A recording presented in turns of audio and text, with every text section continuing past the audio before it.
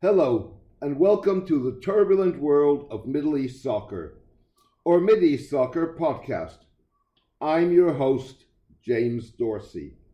Populated by fluent Hebrew speakers, the Israel desk of Armenia's foreign ministry waited back in 1991 in the wake of the collapse of the Soviet Union for a phone call that never came. The ministry was convinced that Israel, with whom Armenia shared an experience of genocide, were natural allies. The ministry waited in vain. Israel never made the call.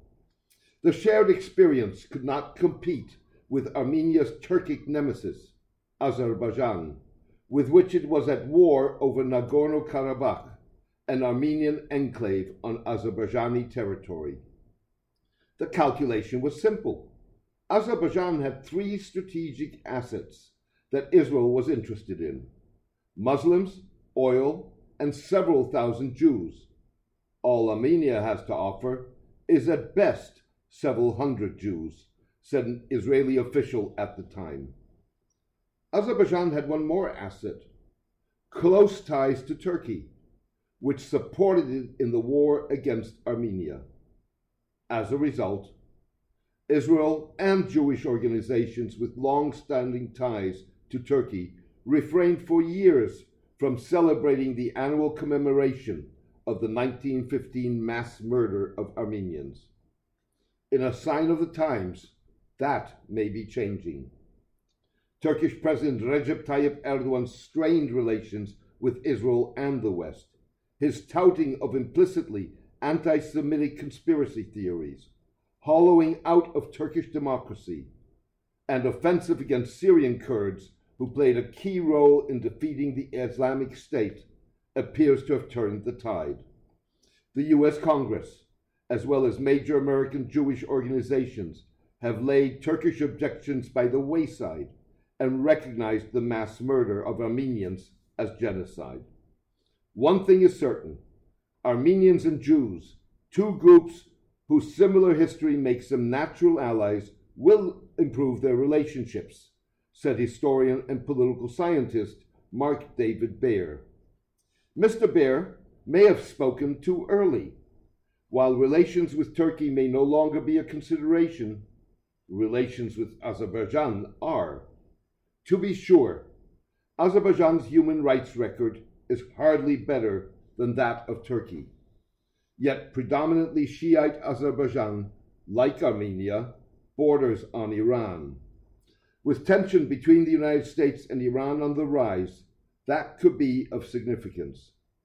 President Donald Trump tweeted earlier this week that he had ordered the U.S. Navy to destroy any vessels in the Gulf that harassed American Navy ships. Mr. Trump posted his tweet after Iranian Revolutionary Guard gun speedboats had made, according to the U.S., dangerous and harassing approaches. The approaches were part of Iran's strategy of gradual escalation that aims to bring the United States and the Islamic Republic to the brink of war in a bid to force a return to the 2015 international agreement that curbed Iran's nuclear program. The Trump administration withdrew from the agreement in 2018 and reimposed harsh economic sanctions on Iran. The International Crisis Group, in an effort to preempt the tit-for-tat from escalating out of control, called this week for a U.S.-Iranian military hotline. A mechanism facilitated by a third party might contain the risk of conflict due to misread signals and miscalculation, the group said. Lurking in the background, as the United States and Israel focus on getting a grip on the coronavirus and the pandemic's economic fallout, is the fact that Iran's gradual breaching of the nuclear accord has put the Islamic Republic within reach of the amount of enriched uranium needed to produce a nuclear weapon. The breaches were part of Iran's so far failed attempt to pressure the United States, as well as an effort to force other signatories to compensate it for losses suffered by the U.S. sanctions. Iran has consistently denied that it aims to obtain a nuclear capability. It has breached the nuclear deal without abrogating the agreement that was also signed by China, France, Russia, Britain, Germany, and the European Union. The International Atomic Energy Agency warned last month that Iran had nearly tripled its stockpile of enriched uranium and was refusing to answer questions about 3 possible undeclared nuclear sites. Concern about Iran's military capability was boosted this week with the Islamic Republic's successful launch of a satellite and unveiling of a full-blown space program managed by the Revolutionary Guards. Add to that, a just-published study of the Iranian Navy concludes that based on its doctrine of naval warfare, the Iranian Revolutionary Naval Forces have embarked on a fast-paced rearmament and re-equipment program during the past 2 decades, aimed at offsetting the U.S. Navy's military presence in the Persian Gulf region, all of which demonstrates the failure of the United States' maximum pressure campaign against Iran and the country's abilities despite sanctions and a pandemic.